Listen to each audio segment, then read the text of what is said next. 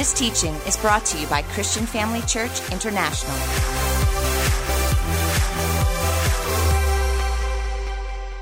Well, praise the Lord and welcome back to those in the venues and those online. I'm continuing our series on the book of James. I'd like to open up in prayer, so if you'll just agree with me this evening in Jesus' name. Thank you. Stretch your hands towards me as I pray. Father, we commit this word to you tonight. I thank you as a teacher of the word of God that you anoint my mind, that I grasp the revelation that would rise from abundance from our heart within. I thank you for supernatural recall of the message of your word tonight, that your word goes forth in power and in might as we touch on this subject of wisdom that has been made freely available to each and every believer in Christ. We just want to take an opportunity to thank you. Father, we don't deserve it, yet you've poured it out on us, and I thank you that every single person after tonight will have a greater degree of wisdom for life, and all those who agreed said, Amen. I think it's important at the outset of this message to remember the circumstances surrounding this letter or the book of James. It was written by the half-brother of Jesus, and it was written to Jewish Christians in the diaspora.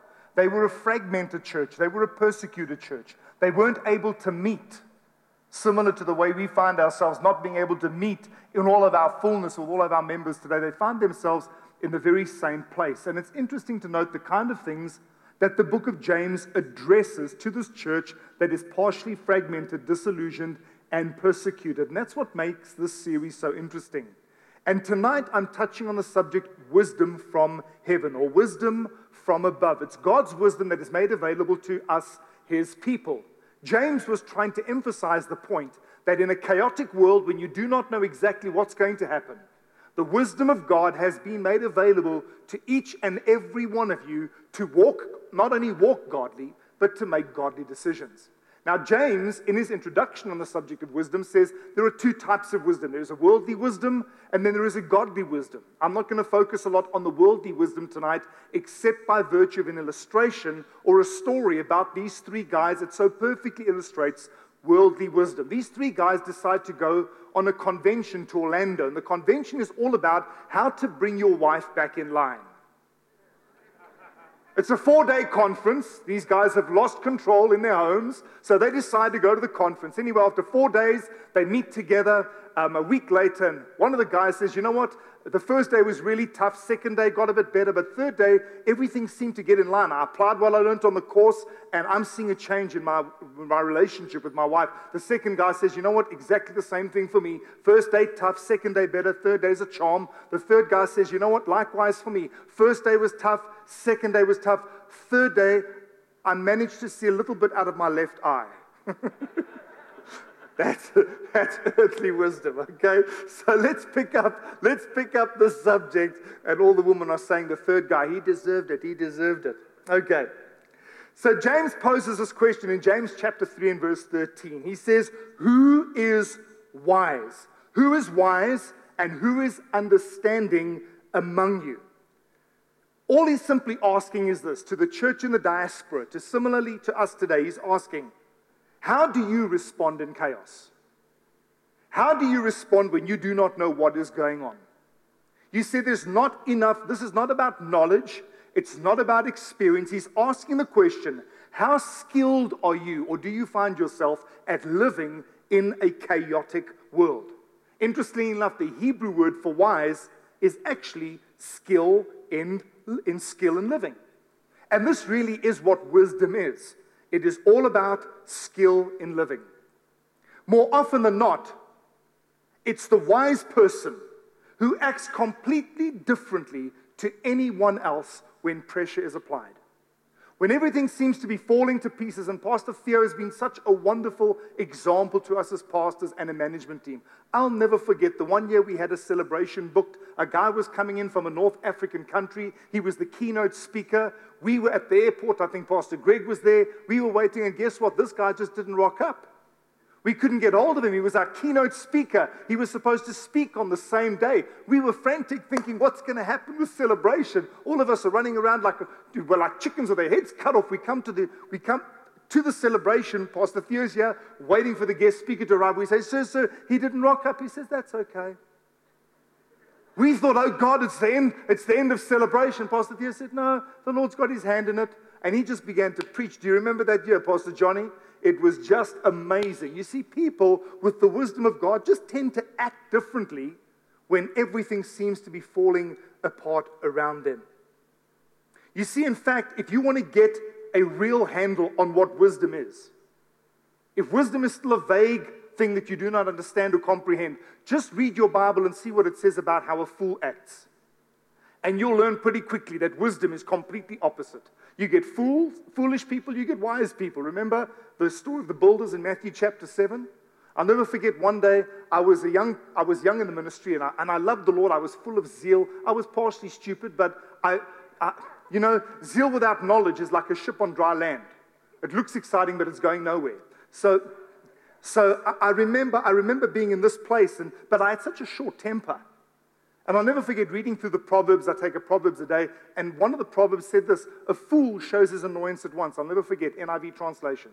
A fool shows his annoyance at once. And I had a short temper, and I realized I was confronted with the fact that I was a Christian fool. So if you want to find out what wisdom is, and I'm not going to go through all the scriptures about how fools act, but if you kind of borderline and you're not operating in the wisdom of God, just do that and you'll notice that, hey, listen, you're not where you should be. Now, wisdom and knowledge are not the same thing. Wisdom and knowledge are not the same thing. I mentioned this morning, I'll say it again. Knowledge is knowing that tomato is a fruit. Wisdom is knowing not to put it in a fruit salad. You see, it's got everything to do with application. It takes knowledge to build the Titanic, but wisdom to steer around the iceberg. You can be knowledgeable about the entire Bible, but it's wisdom that walks with God. And this is one of the things I love about Jesus. He gives such a perfect example. The Pharisees come to him and haggle him about doing ministry on the Sabbath. You're not supposed to be specifically. He was healing people on the Sabbath. So they come to Jesus in an uproar, and Jesus said, okay, so you know the law so well. You know the Bible so well. You know the Word of God so well. He says to them, what happens when a child is 8 days old on the Sabbath? And now you have to do a circumcision. But now you've got the Sabbath. You're not. So you can imagine these guys are thinking, oh, yeah, what do we do? And Jesus says, well, Moses makes provision that if the circumcision falls on the Sabbath, because he says the Sabbath is meant for people, not people for the Sabbath. He responds with such wisdom, and he says, if you then can circumcise your child and make an allowance for that, then surely I should be able to heal people and do what God wants me to do. And I was thinking, if I was in that situation, and how many times do you get confronted with people about the law? How many of you say, I need the wisdom of God? And the wisdom of God is found in Christ Jesus. You see, wisdom really is the mind of God made available to us in chaotic situations. Wisdom is simply applying God's solutions to any given problem. Many of us know that we need to do it, and we even know what to do. But how many of us actually do it? And that's where wisdom kicks in. You see, wisdom is also just simply the mind of God in any situation. It's accessing God's omnipresence, His presence in past, present, and future, to be able to make a decision that even to you may seem temporary, but in the mind of God, the solution carries weight. You see, what wisdom is, it's expecting to know what to do, even when you don't know what to do. Wisdom from God is simply expecting to know what to do, even when currently you do not know what to do. And this is what it says in Proverbs chapter 9 and verse 10. And this is a very important foundation that needs to be laid as we discuss wisdom from above. It says, the fear of the Lord is the beginning of wisdom, and the knowledge of the Holy One is understanding. So understanding comes from knowing your Bible. Wisdom comes from fearing the Lord. The point I want to make is this, that wisdom has a moral foundation. And I'm going to prove it over and over and over again. You cannot be someone who is morally corrupt, even a morally corrupt Christian, and expect to have access to the wisdom of God. It doesn't work that way, because James really drums down on this, and he defines what godly wisdom is, but more importantly, how godly wisdom acts. In actual fact, when we learn by the grace of God to act according to what wisdom is, wisdom becomes ours. Can I get an amen? So wisdom has a moral foundation. Let's kick off in James chapter 3 and verse 13. The Bible says, let us then show, let me read the the first, James chapter 3, verses 13. The A part. I skipped that part. My apologies. So this is what it says in James 3 and verse 13. Who is wise and understanding among you? And then James continues in verse 13. Let them show it. Can someone say, show it? Can you see wisdom is visible? Look at this. Let them show it by their good life, by their deeds done in humility, that where comes from. So surely if you are operating in the wisdom of God, there is a life change. There are deeds that accompany it. There is a good life. Wisdom has a moral foundation. And let me remind you, plain and simply, that Christianity is just a transformed life. It is a transformed life. And today's message is not about informing you how to become better, because wisdom is not something that can be taught or gained through observation. It's a heart thing. We're going to see that today.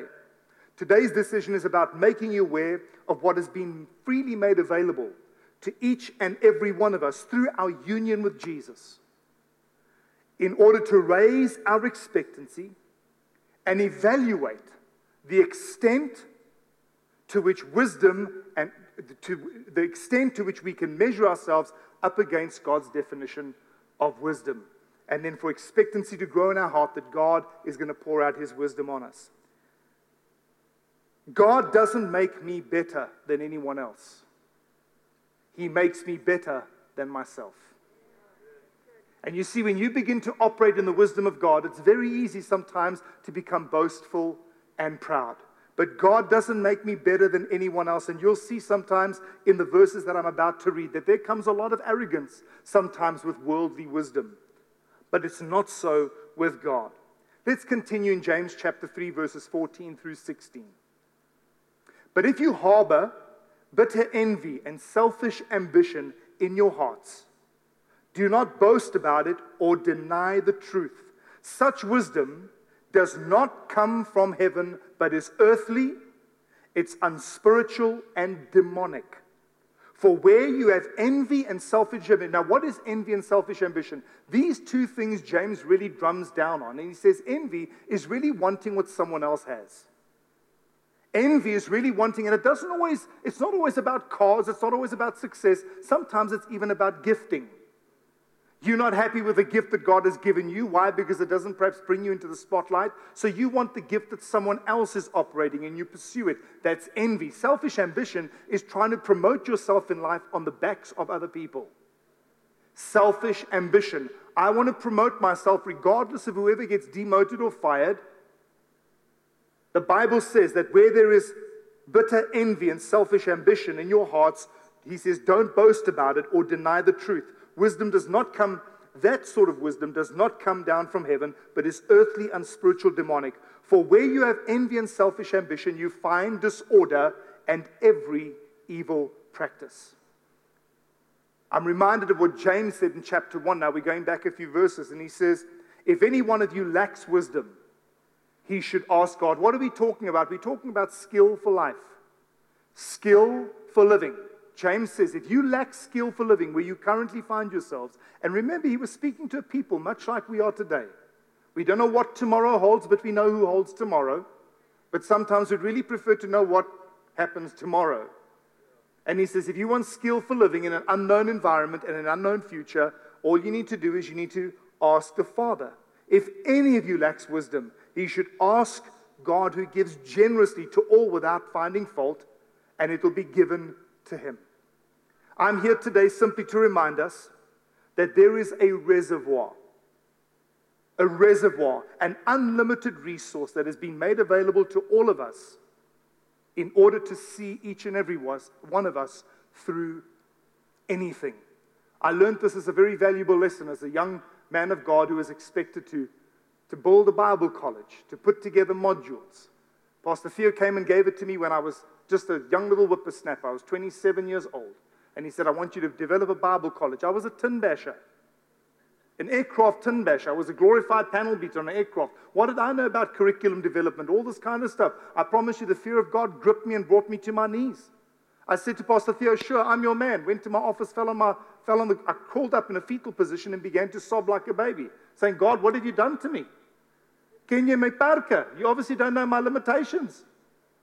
I know nothing about curriculum. I don't know anything about this stuff. Lord, what am I going to do? And God spoke 1 Corinthians 1 and verse 30 into my heart. It exploded in me like an atom bomb. And this is exactly how God paraphrased that verse. And he said to me, Andre, if Christ has become your wisdom from God, you can expect to know what to do in every situation.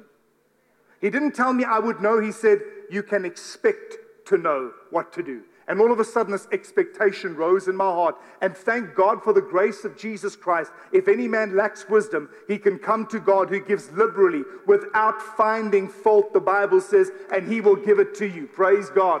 And so I can stand and tell you today as a glorified panel beater, I did no research, no studying into curriculum development or anything, and take a look at what God has done through Christian Family Church International Bible College today. Praise the Lord.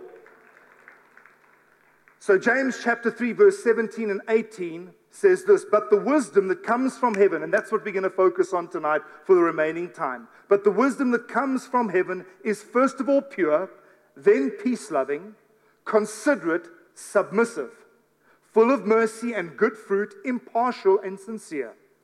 Now this is kind of an odd final statement or final verse to this thought that James is putting down. And he says, peacemakers who sow in peace reap a harvest of righteousness. Now you've got peacemakers, you've got sowing in peace, you've got righteousness. What does this have to do with wisdom? That I will leave for the conclusion of my message. So there are 6 things that I want to share with you tonight that I extract from that verse. We're going to break it down and we're going to take a look exactly what wisdom looks like so that we can assess how wise we are really, what our shortcomings are, where we need to trust God in order to begin accessing that wisdom or that skill for living. The first thing that the Word of God says in James chapter 3, it says, but the wisdom that comes from heaven is first of all pure. So the wise have a pure heart. Not a perfect heart. They have a pure heart.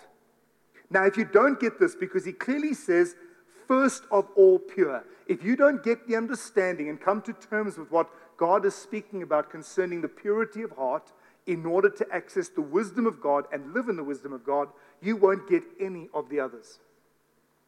But let me also say that perfection is not purification. Purification is not perfection.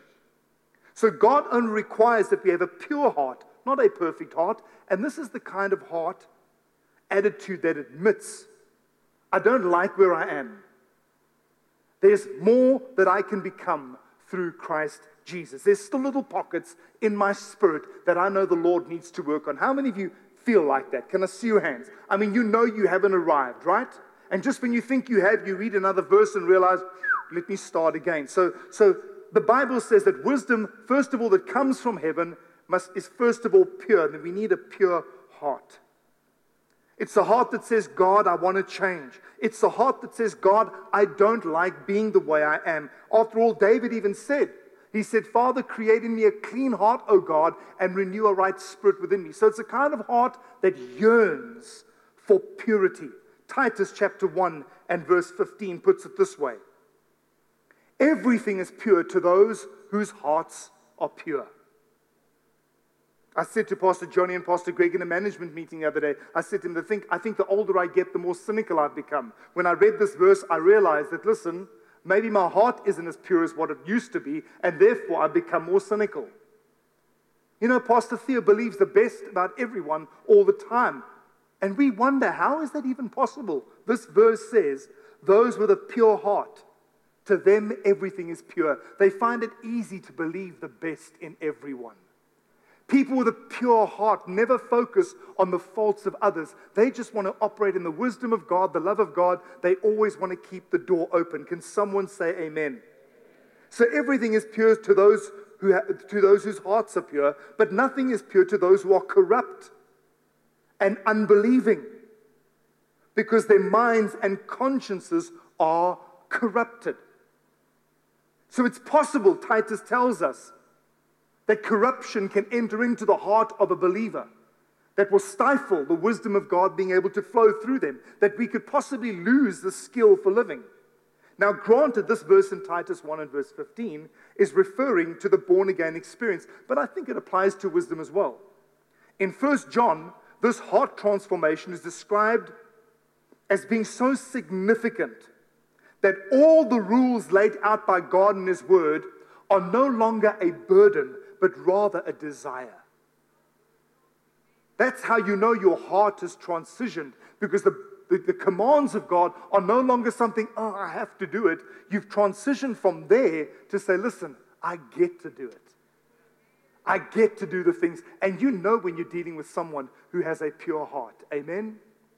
People with pure hearts never speak about others. You want to talk about accessing the wisdom of God and operating in the wisdom of God? A pure heart is essential. Jesus said in Matthew 5, blessed are the pure in heart, for they will see God. I tell you folks, people who have a pure heart get to see more of the Father and exposed more to what the Lord is doing and will do than anybody else whose heart is hard. You see, pure simply means without contamination. Now, you know that gold has varying degrees of purity. In actual fact, 18-karat gold, 24-karat gold is far more expensive than 9-karat gold. They'll try and sell you 9-karat gold because they say it isn't as easily damaged, but it doesn't look like the real thing. Now, this message will preach all in itself. It's cheaper, it's harder. The more contaminated your heart becomes, the harder your heart becomes. I want a 24-karat. I want a 24-karat heart. How many of you say, Lord Jesus, hear me? I want a 24-karat heart. You see, softer gold is easier to mold as well.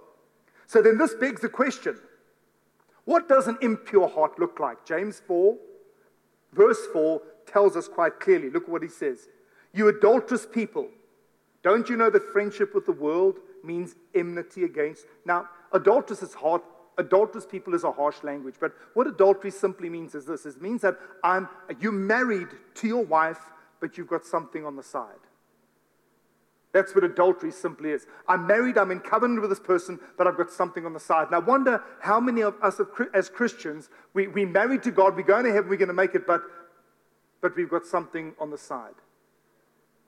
When we're talking about the purity of heart, and folks, I really am focusing on wisdom here, but these are the issues that James says, this is what godly wisdom looks like, and this is how godly wisdom acts. You adulterous people, he says, don't you know that friendship with the world means enmity against God? Therefore, anyone who chooses to be a friend of the world becomes an enemy of God. You see, folks, honestly, I don't think that we grapple enough with the kind of things that we watch and the kind of things we listen to. And I spoke about this some weeks ago, but even in my own life, I found that during lockdown, you work, but you can't go out. What do? You end up binge watching stuff, and before you look, you've allowed this, you've allowed that, and you realize 3 months into it, listen, things I'm watching, I would never have dreamt of watching those things. And I'm not talking about horrific bad stuff, but I'm talking about things where your conscience says, don't do this, where wisdom screams aloud, the Bible says in Proverbs, and says, don't do this. Your flesh will enjoy it, but it's going to cause you to make some seriously bad decisions.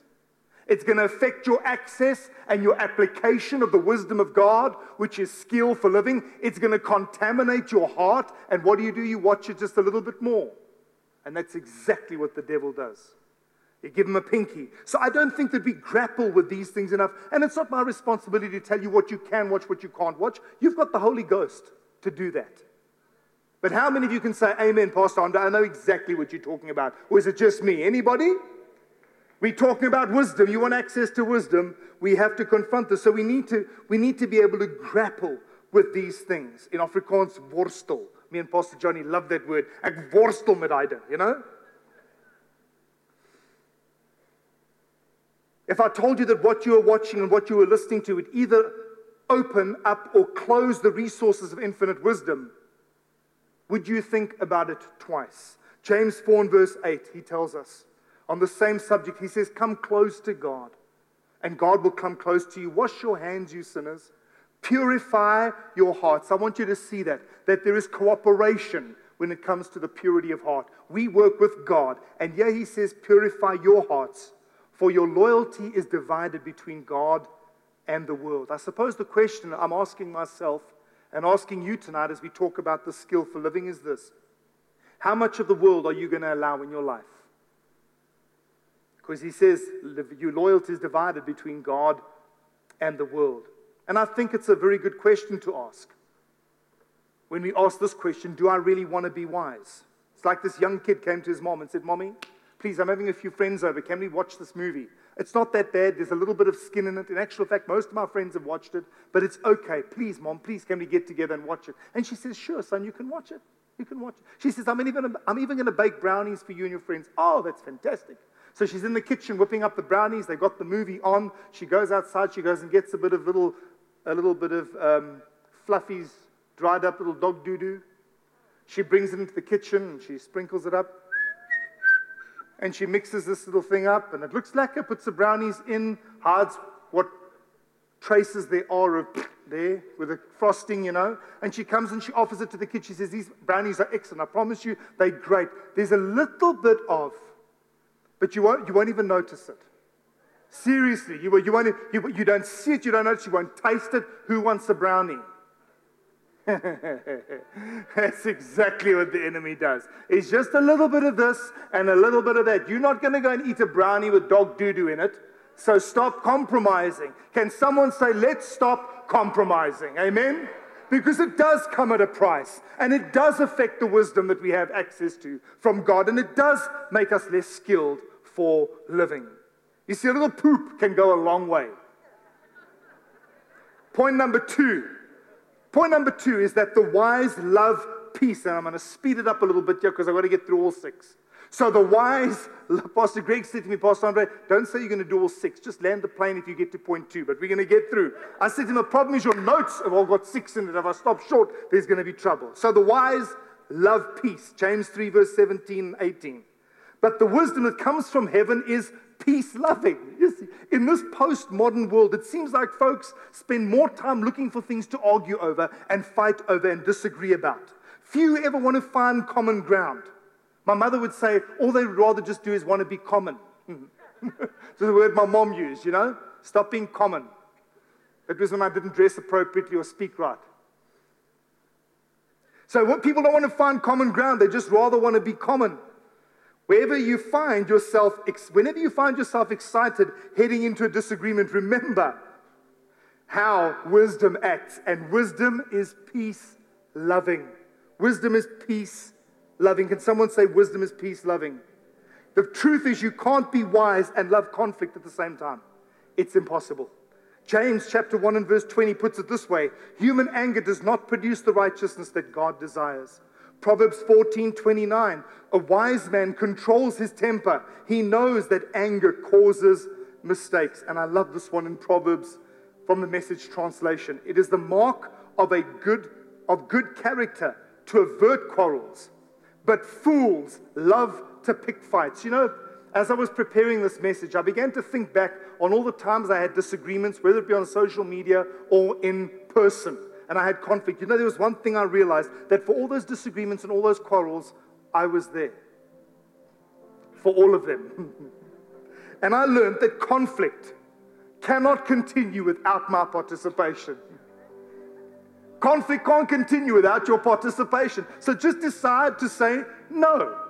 Why? Because wisdom loves peace. Every time you're heading straight on into an argument, just remember, you're acting like a fool, and that's not the wisdom of God. So let's go for number 3. We've got 3 more to do in 3 minutes. Praise the Lord. Stay online. Number 3, the wise consider it. Now look at James 3:17. But the wisdom that comes from heaven is considerate. Do you know what it means to be considerate? It means to consider it. Now they pay me for this. I'm here all day, To be considerate means to consider. It's simple transition, but really it means to consider someone else's point of view, not to think that you're right all the time. Wisdom considers it. Here's the first question that James poses, and he puts this into perfect practice in James 3 and verse 13. He says, who is wise and understanding among you? Who has understanding? You see, these are the people who say, I've actually never thought of it that way. They're not proud and arrogant know-it-alls. You see, Paul here in Romans chapter 15, he's actually offering counsel regarding resolving an issue of conflict. And listen what Paul says, backing up my point. We who are strong must be considerate of those who are sensitive about things like us. We must not just please ourselves. Let me tell you what, you may win the argument, you'll lose the soul. You may win the argument and lose the friendship. Wisdom, godly wisdom, is considerate. It just considers it. John Maxwell puts it this way: give your thoughts or your opinions a break. You think them already. Just give them a break. You don't always have to voice everything you feel or see or have an opinion on. That's number 3. Number 4, how does wisdom act? The wise are willing to yield. So he goes beyond just saying, you know what, I will consider it. The wise are willing to yield. James 3 verses 17 and 18 says, but the wisdom that comes from heaven is submissive. A more accurate translation of that Greek word is this, is willing to yield. Just to back off. You don't always have to be right, but you always have to love. There are certain things that you can get away with when you're operating in godly wisdom that you don't have to prove you're right about. Listen to me, folks. You know what I'm talking about. You know what I'm talking about. Proverbs 12 verse 15 says, fools think their own way is right, but the wise listen to others. So the question I'm asking you tonight is, am I reasonable? That's how godly wisdom acts. Are you able to be reasoned with? Can you sit down and have a constructive conversation with someone who differs completely from you, but still love them and still treat them with respect, and walk away saying, I will think about it? The 5th one is, the wise minimize the mistakes of others. This is huge. James 3 verses 17 and 18 again says, but the wisdom that comes from heaven is full of mercy and good fruit. Full of mercy. You know, this is the kind of person, you know, that was a horrible thing that you did. But you know what, I'm going to give you another chance to get it right. I'm going to let it go. Do you want to know why I've got such a successful marriage? Because I'm married to the most merciful person that I know next to Jesus. My wife just forgives. She never holds a grudge. Me, God's still working on me. But she's just so full of mercy. And you know the truth of the matter is, folks, remember what it says in James 2 verses 12. It says, speak and act as those who are going to be judged. Speak and act as though you are going to be judged by the same standard. Remember the standard you hold others to? Right back at you. The things you refuse to be merciful over, you're not going to be receiving mercy for. And my wife just extends mercy upon mercy upon mercy. You know what? You know why that is? Because she'd rather stand before God having loved too much than having judged too harshly. Rather stand before God loving too much than judging too harshly. I'm reminded of this young girl that comes to her grandma and says, Grandma, how have you and Grandpa managed to be married for 50 years? And she says, that was easy. When the day we got married, I decided I'm going to give him 10 faults that I'm going to overlook. 10 faults, I'm going to overlook them. She says, what were the top 10? She says, I don't remember writing them down because every time he did it, I said, well, that's one of those. That's one of the top 10. That's one of the top 10. That's one of the top 10. And that's how they managed to stay together. And before moving on to point number 6, the final one, I want to ask this question. What do you need to stop bringing up when we talk about mercy? What do you need to stop bringing up? What's happened in the past that you keep on regurgitating? Because he who repeats a matter, the wisest man said this, separates the best of friends. He who continues to bring up a matter separates the best of friends. Stop rubbing it in. Rub it out. Stop rubbing it in. Rub it out. Let's go for number 6. This is just as big. The wise are authentic. Can someone say authentic? James 3 verses 17 and 18 says, but the wisdom that comes from heaven is impartial and sincere. Now, both those words, impartial and sincere, actually come from a Greek word, root word which is hypocrite. Now, hypocrite is something we know by definition what it is, but you do know in Greek theater what a hypocrite was a single guy that stood on stage that played multiple roles.